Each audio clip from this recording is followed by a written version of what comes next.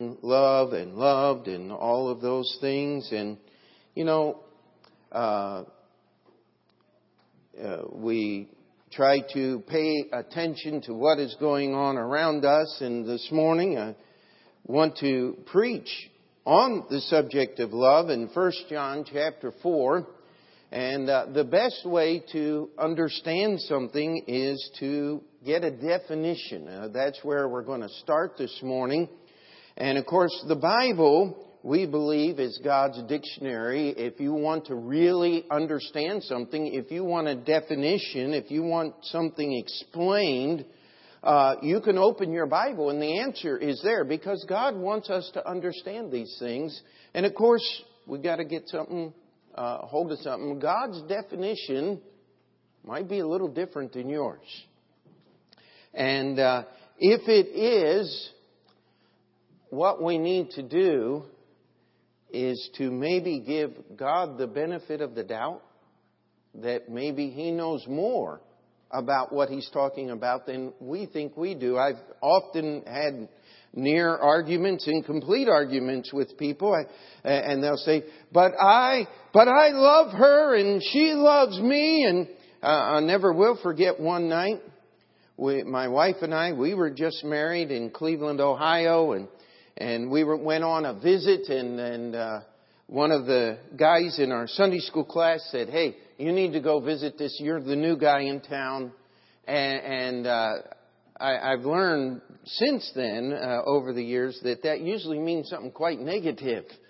And so I knocked on the door and said, hello, my name's P. Montoro. This is my wife, Julia. We're from Cleveland Baptist Church. And, oh! And says, well, we just stopped by to talk to you. He says, come on in. And we're sitting there going, what is this? He said, I hate that church. And he said, I hate the preacher, Brother Folger. He said, you know that he had the audacity to tell me that I didn't love my wife? And I said, really?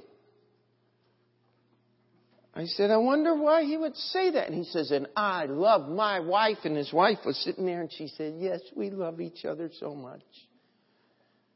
And we started talking a little bit, and I said, why would Brother Folger tell you something like that?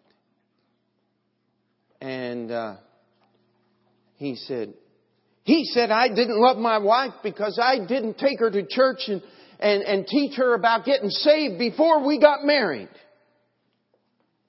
And I said, oh. I said, since you've been married, has he ever told you what it means to be saved? And she said, no. I said, would you mind if I explain to you from the Bible what it means to be saved? She said, no, not at all. And we took about the next 20 minutes to go through the Bible and explain to her what Bible salvation is. And I said, would you like to accept the Lord Jesus Christ as your Savior? And she said, I most certainly would. And I wanted to turn to him.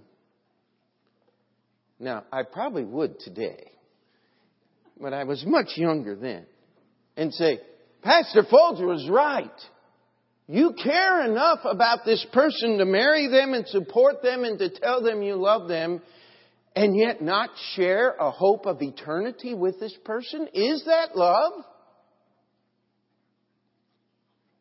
And the reason I start with that story is I want you to go to the Bible definition of love. 1 John chapter 4.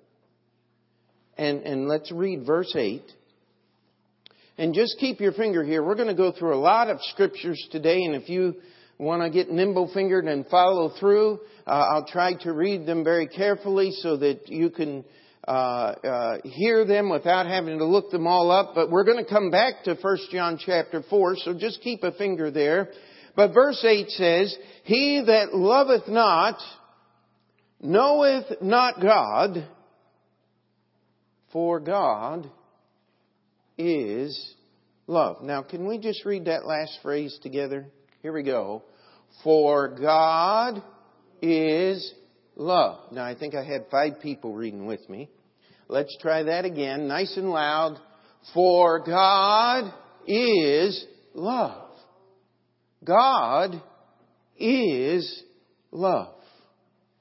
Now, how many of you, that's the first time you've ever heard that? Didn't think so. I mean, that's not astounding. In fact, if you're around our church, if you're around here, you're never going to hear anything new. Because if it's new, it's not Bible. And if it's Bible, it's not new. Amen? This should not be an astounding thing to us that God is love. We know this, but do we understand it? Do we actually apply it to our lives? I mean, stop and think about love. And I've had people over the years say, well, my grandparents never went to church and they loved each other till the day they died. I said, how well did you know your grandparents? Well, I mean, they died when I was 5, but I heard all the stories. And I want to challenge you that there's an awful lot that goes under the word love that isn't love. Have you ever thought how precious love is? It is so incredibly wonderful that you can't purchase it for any price.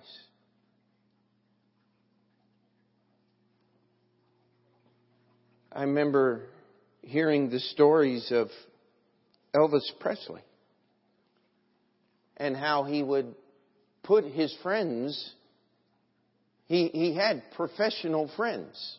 They were all on the payroll. He bought them cars and lavished them with gifts and that was really the only friends that he had. It was a tragic life. Often that's the price of fame and fortune. You ever had someone try to buy your friendship? It doesn't go very far, does it? I mean, there comes a point to where you start feeling like you're being taken advantage of and things are being expected of you and which you would gladly give if they weren't expected. You ever had that happen? I mean, this is a small illustration, but it really aggravates me when I go to a restaurant and I look at the bill and they've already taken the tip out. That bothers me. You know what that says? It says, we don't trust you to do what's right. It's like walking out of the store. They check your ID on the way in, these big clubs. And then they check your receipt on the way out. I often tell the cashier on the way out, yeah, there's a Cadillac in box number 3 there. I snuck it in and the cashier didn't get it. You want to make sure that, you know. It bothers me when someone accuses me or expects me that I'm not going to do what's right and they want to help me. When someone takes the tip out already, that's what they get. If they want a nice tip, they just wait, and usually I try to do a little bit more than the expected 15%. You know why? Because I want to do what's right, don't you? Most of us do.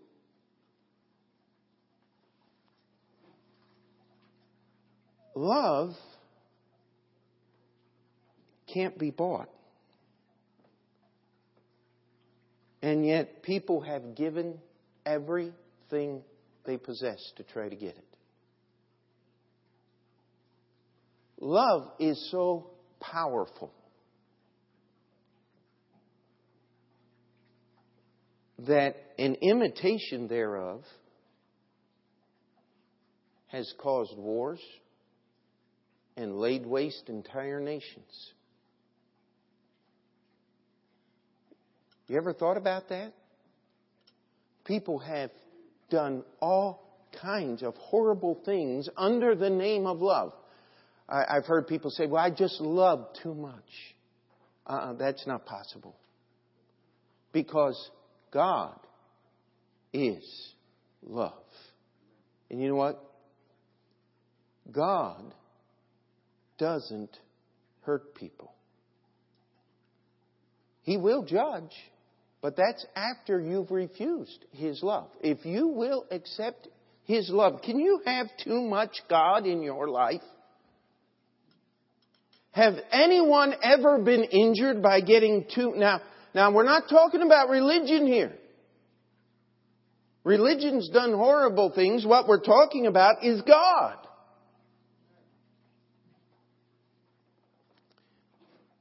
And yet, love has given people power to live when all other hope was gone. I love to read history.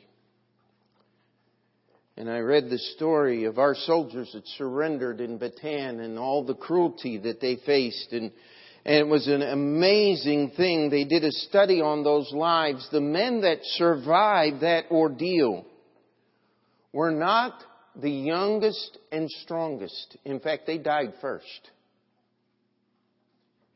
It was many of the men that survived that ordeal were married men who had families and loved ones waiting for them at home and had been sent there on a short-term mission and ended up in the middle of that catastrophe. And yet, you see, they had something. They had someone at home that they knew loved them and wanted them to return. And that love gave them the strength to endure years and years of torture and starvation till they could be returned back home. The younger men that didn't have that lost hope and died. And yet that same thing called love will take someone who has a life expectancy of many years, who will willingly give up their life to save the lives of others. You say, that sounds a little contradictory. Well, love is a little bigger than you and I can comprehend. Amen? And by the way, you don't have to be born again and saved and have a living relationship with God to touch the goodness of God's character. He sends His rain on the just and the unjust. And anyone who is willing to try to do and be obedient to the things that are in God's Word can touch that thing called love and can experience it. But that won't get you to heaven. To get to heaven, you've got to accept God's love without reservation. You know, every year, a year longer I'm married, I am more thankful for one thing than anything else. It is the fact that my wife is willing to put up with me. I mean, and you say that may sound trite or whatever, but I mean, we're counting 26 plus years. That's a long time. I'm glad that she's willing to put up with me. You know what?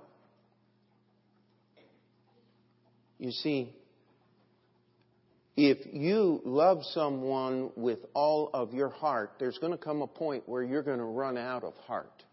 Because there's only so much of you. But if you'll surrender your life to God first, and that other person surrenders their life to God first, you never, ever run out of God. That's the application of that verse. Love is God. God is love. It's possible to touch the goodness and the blessings of God without knowing Him fully. But it's not possible to know Him and not love. That's what this verse is saying. And yet, love is such a wonderful thing that even the cheap and horrendous imitations thereof are gladly embraced because love is such a wonderful thing.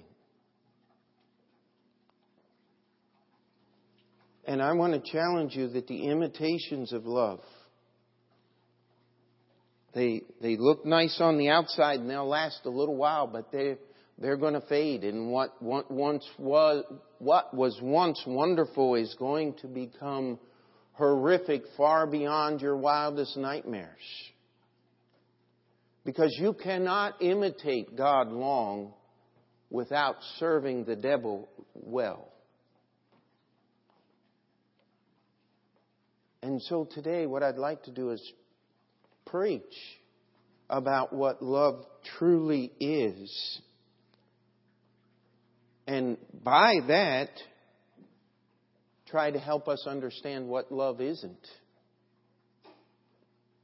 So that we can run away from the imitation and embrace what is true and what is real. And the only thing that will last in this life.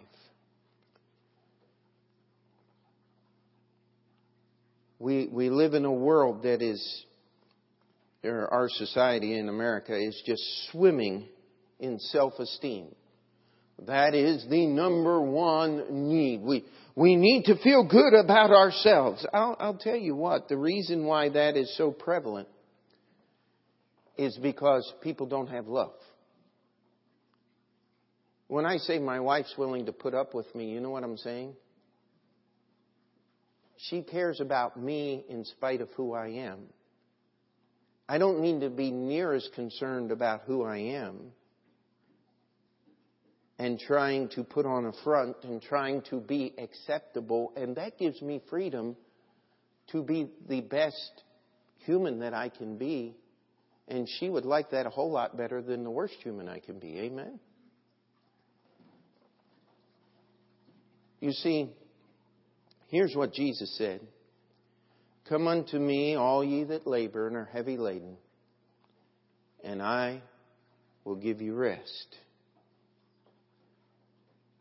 Romans 10:13 says, for whosoever shall call upon the name of the Lord shall be saved. Do you know what love, God's love to mankind is? It is epitomized in the words of a song that we sing often at invitation time. Just as I am, without one plea, but that thy blood was shed for me.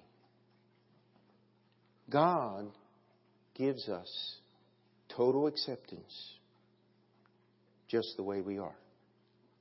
Is that not one of the greatest characteristics of love? I've often tried to help people understand when they're in a dating relationship. And one of the first questions I ask people when they come and say, well, we think we're getting married. What would you like to change? And if I get a long list of things they'd like to change, I say, wait a minute. Let's stop right here.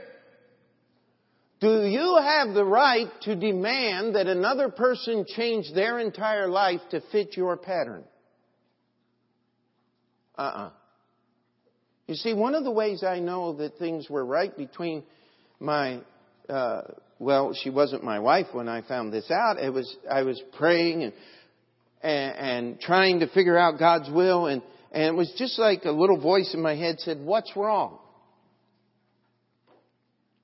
And all of a sudden it dawned on me, every other lady that I'd ever dated, there was always this big list of things that were question marks. You know how long my list was? There wasn't anything on the paper.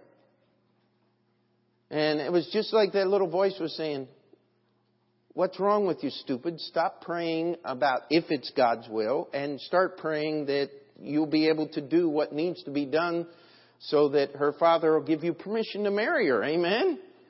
And if anybody knows the story, that was quite an ordeal. But the Lord did bless, and a long time ago. And I'll tell you what. But love offers acceptance just the way you are. Love does not ask you to prepare yourself so that you can be loved.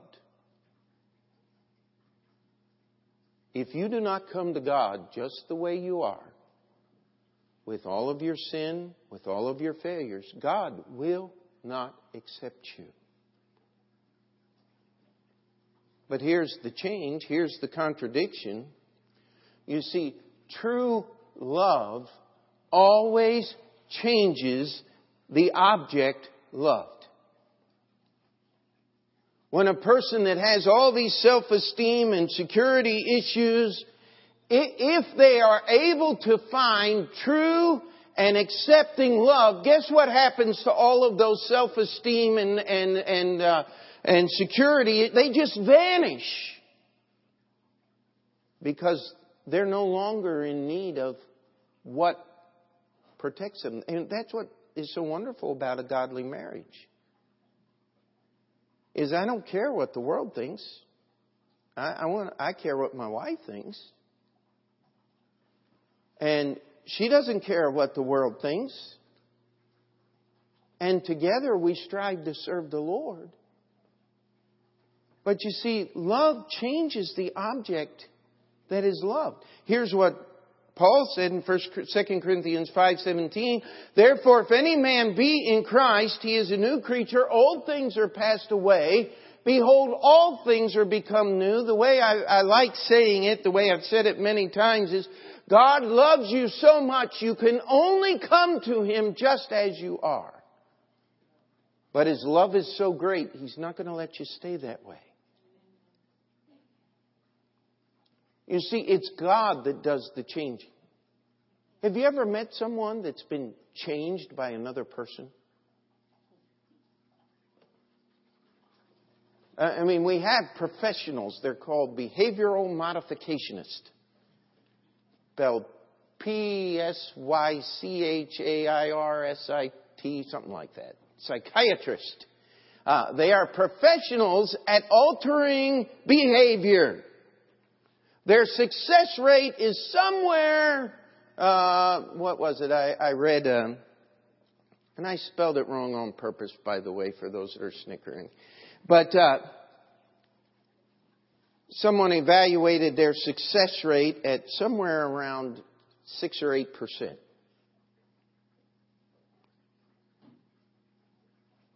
Let me tell you something. If you want change, only God changes you. And the force that He uses to change you is love. See, as a human being, I can look at your life, and I'm a pastor. My job is studying what people do and trying to help them. They'll come and say, Pastor, can you give me some counsel? And I'll open up my Bible and try to help them. But I mean, I can't see in your heart. But God can. And only God can touch those things that are unseen to human eyes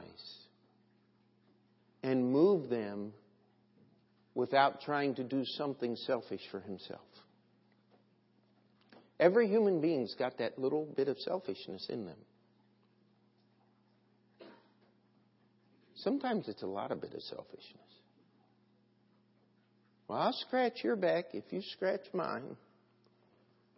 Let me tell you, it's a whole lot cheaper to go down to the 99-cent store and get one of them little back scratchers and do it yourself. Amen? You don't want that kind of help, because it's going to take from you things that you won't want to give. You see, you don't have to be afraid of God. True love offers total acceptance, but true love changes the object that is loved. But true love never pressures. How many times have I had some? But I keep telling him he needs to do this and he needs to do that and he needs to do this. If you want to destroy your husband, ladies, just nag him.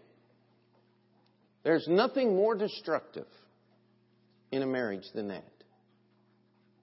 There's something built into every man. You got to understand this, ladies. There's just something built into the nature of a man that when you say, "Would you please?" No. He's never going to say it out loud. I mean, even little boys, mamas with little boys, you got to understand something. You can't nag little boys. You have to do it a different way. You see, a little boy will do anything to get mama to smile at him. Case in point, you ever see the football players? Big 200, 300 pound guys. I crushed the opponents. Hi, Mom. I love it. But see, here's what Jesus said. Jesus is talking to His church. Revelation chapter 3. He says, "Behold, I stand at the door and knock. If any man hear my voice and open the door, I will come into him and will sup with him and he with me." Jesus is talking to His church. The Laodicean church, the church that had shut Him out. The church that God said, "You make me so sick, I will spew thee out of my mouth." He said, "But I'm standing at the door and knocking." Do you get the picture there? It's His church. You see, true love doesn't pressure. But can I give you the reverse? True love never yields to pressure. Let me read you the book of Hebrews, chapter 6. It says that by two immutable things, that's unchangeable, unmovable, by two immutable things in which was impossible for God to lie, that we might have strong consolation who have fled for refuge to lay hold on the hope that is set before us. God has never turned one soul away who will say, "I will call upon His name." But when you do, He's going to change you. And if you don't want Him to change you, then you never accepted His love in the first place. But He's not going to pressure you. And He will never yield to any pressure that is in the universe. You see, true love never ever says, "I want." I'll tell you, my blood boils. The closest I've ever come to assaulting another human being was I was listening to a young man. We were standing in a line waiting for work, and he said, "Well, I always just tell him, listen, if you really love me, you will." And I almost grabbed him by the shirt. I mean, it was just, I talked to him. And I think I scared him pretty good. I wanted to. That's not love. Love never offers a trade. Love never says, "Well, if you love me, you would." You see, the reason true love works and the imitation doesn't is here's what the Bible says. For God so what? Loved the world, that He gave His only begotten Son, that whosoever believeth in Him should not perish, but have everlasting life. If you want to know one of the reasons I am not a Calvinist and my blood boils every time I hear one of them talking and trying to explain this book, is they are so afraid of God's love being taken advantage of that they make a situation where God only loves the people that get saved. That's not my God. That's not the God of this book called the Bible, because He is love, and true love is willing to be taken advantage of, because true love doesn't say, give me. It says, I'll give you, no strings attached. But I'll tell you what, once you receive that love, things are different. I no longer do what I do under a sense of obligation. And I'm getting ahead. But, you see, true love always reckons, always believes, always understands that it receives more than it gives. How many times have we had two people with some kind of conflict, husband, wife, friends, whatever? And one of my favorite little statements is, somebody's going to have to stand up and be the adult here. You know, a little child, sometimes they are prone to temper tantrums. Anybody ever seen a little kid throw a temper tantrum? Don't tell me that you did. All right, we'll move on. Now, what is the right response?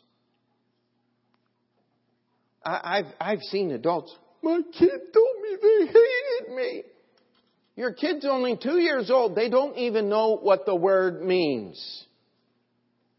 It's time for you to be the adult and understand that you're going to have to put up with a little abuse here until you can retrain the behavior. Does that make sense to anybody?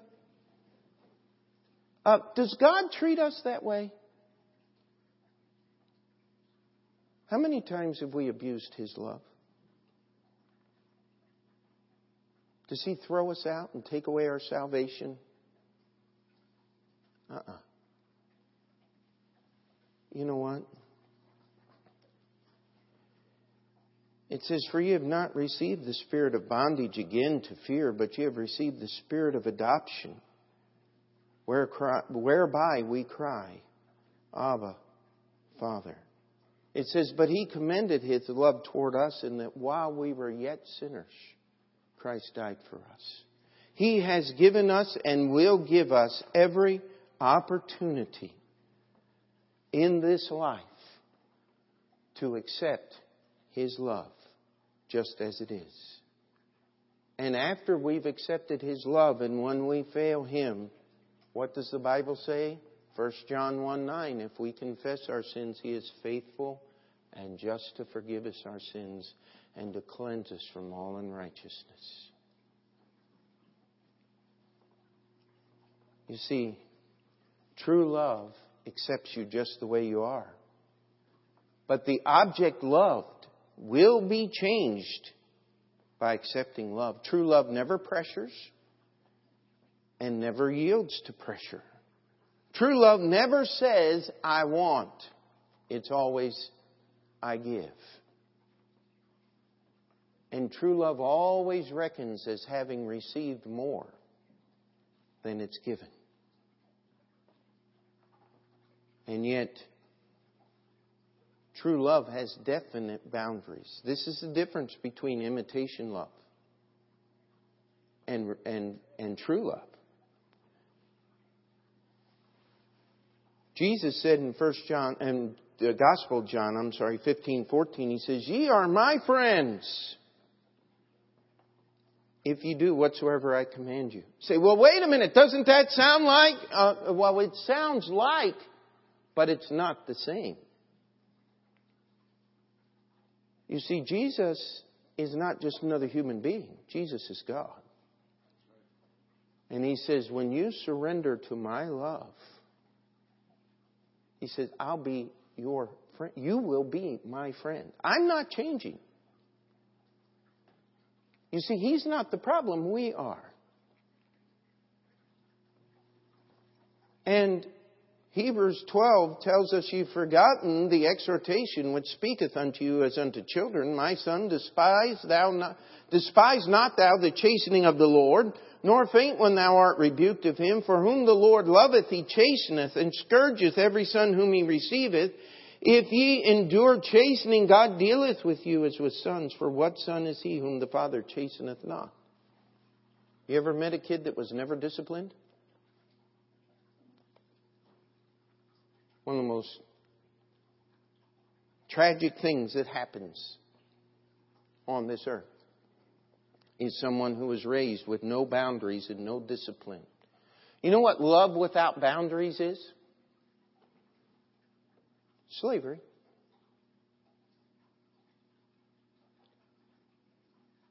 But see, God's love has definite boundaries. In fact, the boundaries that God's love has is the difference between heaven and hell for all eternity. I've had people over the years say, Pastor, how can you preach a God of love when there's a place called hell? It's very easy. You see, love without boundaries is nothing more than slavery. God is not your slave. He is not sitting here to bless you in all of your wicked, evil desires. He will accept you with all of those desires, but once you accept that His love is going to change you and make you a new creature and make you desire different things.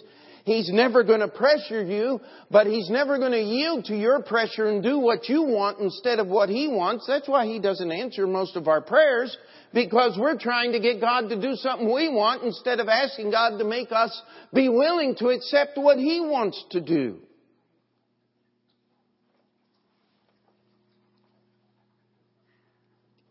Greater love hath no man than this, that a man what? Lay down his life for his friends. But I've already quoted the verse once, and let me quote it again. But God commendeth His love toward us, and that while we were yet what? Sinners, Christ died for us. You see, God's love knows no boundary. If He was willing to give His Son, what wouldn't He be willing to give?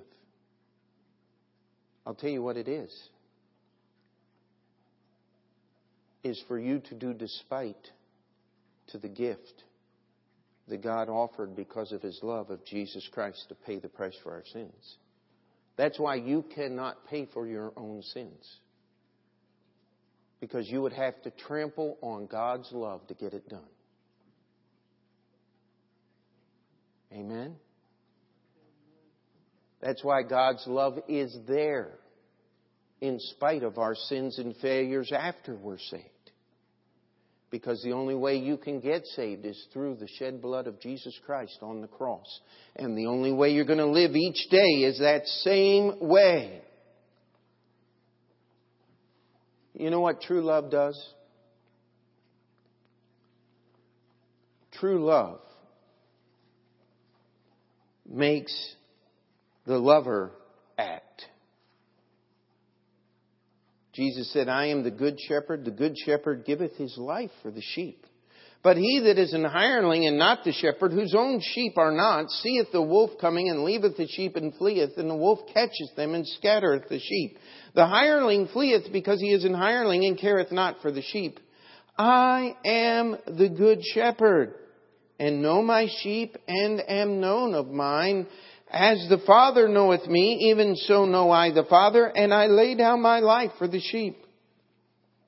And other sheep I have which are not of this fold, them also I must bring, and they shall hear my voice, and there shall be one fold and one shepherd. Jesus is talking about the union of the Jewish and the Gentile believers there. Therefore doth my Father love me, because I lay down my life that I might take it again. No man taketh it from me, but I lay it down of myself. I have power to lay it down, and I have power to take it again.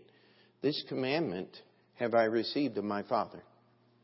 You see, if you're going to give true love, you got to do something. Something has got to happen. If someone, young lady, if someone says he loves you, and he cares about you, and he doesn't give himself for you, that's not love. The example is God. Jesus left heaven's glory. And He laid down His life on Calvary's cross and suffered all of that. But the greatest suffering was not the physical beating and all of that. Easter's coming. Don't watch Mel Gibson's stupid movie. Please. A blasphemy to the truth that's in the Bible. His greatest act of love was as God gave Him all of the judgment for our sins. He did not become a sinner. He took our punishment. Now, I don't know how to put it any better than the preacher did many years ago. And I don't have his name, or I'd give it. He said, Jesus, as an infinite God, accomplished in one day what would take every human being, as finite human beings, an eternity in hell to get done. Now, you have to think about that. But that's how much God loved us. That's what His love made Him do. And if you can't accept that love, the boundaries of God's love says there's no place in heaven for you. That's what the Bible teaches. You see, the most wonderful thing about true love is there is action not only on the part of the one giving love, but there's action on the part of the one receiving love. We sang that song, "Oh, How I Love Jesus." You know what? 1 John chapter 4, verse 19 says, we love Him. Why? Because He first loved us.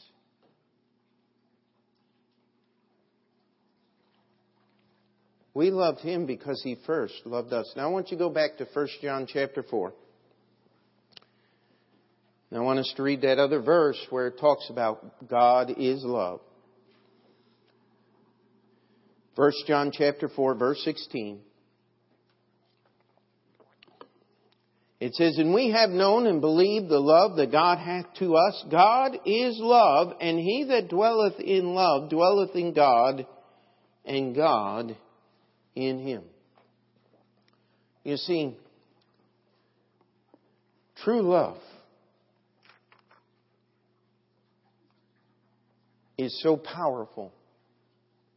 There is no barrier that it cannot break down. True love is so valuable, there's no amount of money, all the riches of the world couldn't buy the least drop of love. Love offers total acceptance, but love changes the object loved. Love never pressures, and love never yields to pressure. Love never says, I want. Always I give, and love always reckons that it receives more than it gave. Love has definite boundaries, yet within those boundaries there are no limits. There are no boundaries within the true boundaries of love. True love demands that the person, the lover, acts, and it also demands that the loved, the one receiving that love, acts. The first act of love that we can do is understand how much, now we'll never understand the total of that, but that God loved us so much that Jesus died on the cross. That's why the words, it is finished, is on the back. Because all the suffering and all the payment is done. There's nothing left for you to do except accept God's love. But I want to challenge you. If you're holding on to your own ideas and your own thoughts and your own plans of life and you're not willing to surrender them, you're not willing to accept God's love. God's love will change you. It'll be the best thing that ever happened to you. How many could say amen to that?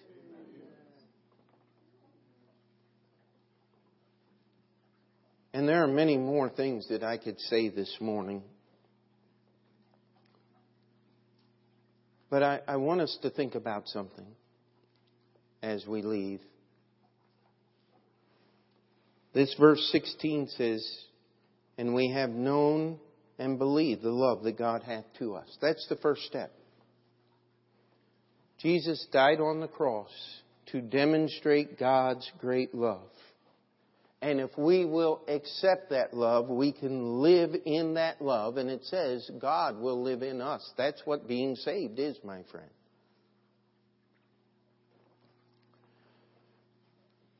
Surrendering to God's love takes away all of my insecurities. I've had people say, Pastor, you're not afraid. You're so bold and you scare me sometimes when you preach. I've had people say that. No. What I'm trying to do is just help you understand that what's in this book is reliable. Amen? That what's in this book is something that we can trust. And we can give ourselves fully and be totally protected all at the same time. Because true love only builds. It only gives. It only makes things better. Paul said it this way, I beseech you therefore, brethren, by the mercies of God, that ye present your bodies a living sacrifice, holy, acceptable unto God, which is your reasonable service. And be not conformed to this world, but be transformed by the renewing of your mind, that you may be able to prove what is that good and acceptable and perfect will of God. Tell you what, love is what the world seeks for. It's what they want. How many billions of dollars, I wonder, are spent every year chasing after something called love?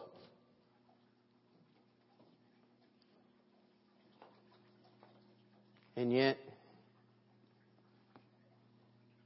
true love is free. Because Jesus paid for it with His own blood.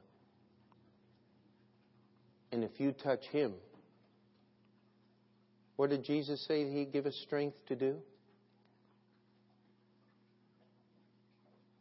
He commanded us in the Sermon on the Mount to love our enemies. And you already love your friends. I like what Brother Jet said while he was here last summer for the counseling class. He said, I set a couple down that's having problems, and he says, now you love your friends, right? Oh, yes. Jesus said you're supposed to love your enemies. Doesn't your spouse come between there somewhere?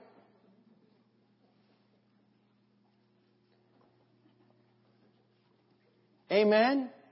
Isn't it sad that we have to say something like that to people? It's because we've accepted the invitation. It's because we're much more willing to do something that would please us instead of receiving the love that God gave and try to reflect that love back to Him. That's what living the Christian life is. You know what? I could never outlove God. But I'm sure glad He loved me. And every good thing that has happened in my life has happened because of God's love.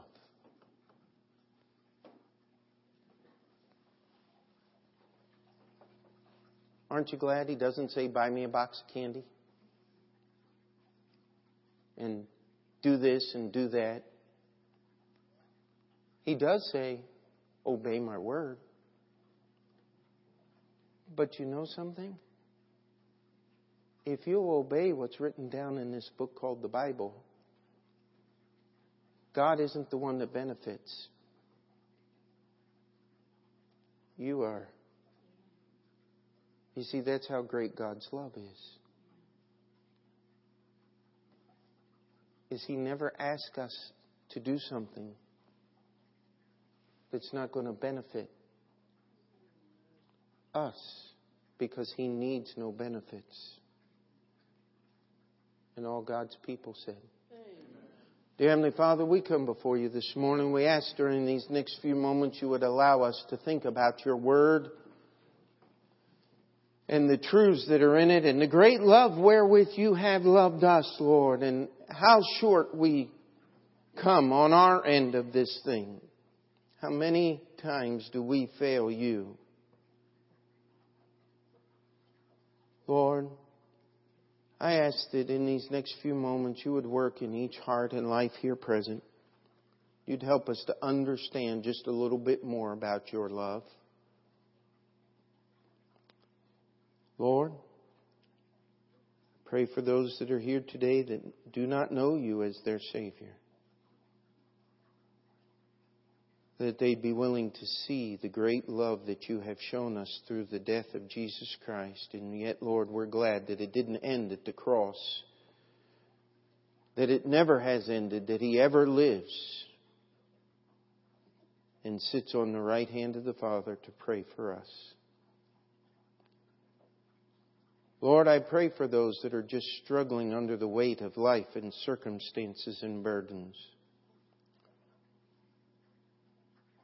That we would understand that God's love is greater than them all. Lord, I pray for those that are chasing after the imitation. That You would help them understand that only true love is worth the price.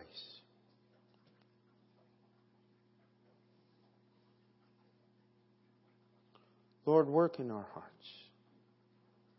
that we may live in worship to You in this coming week.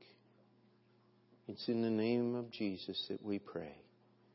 Amen. Let's just stand together. The hymn of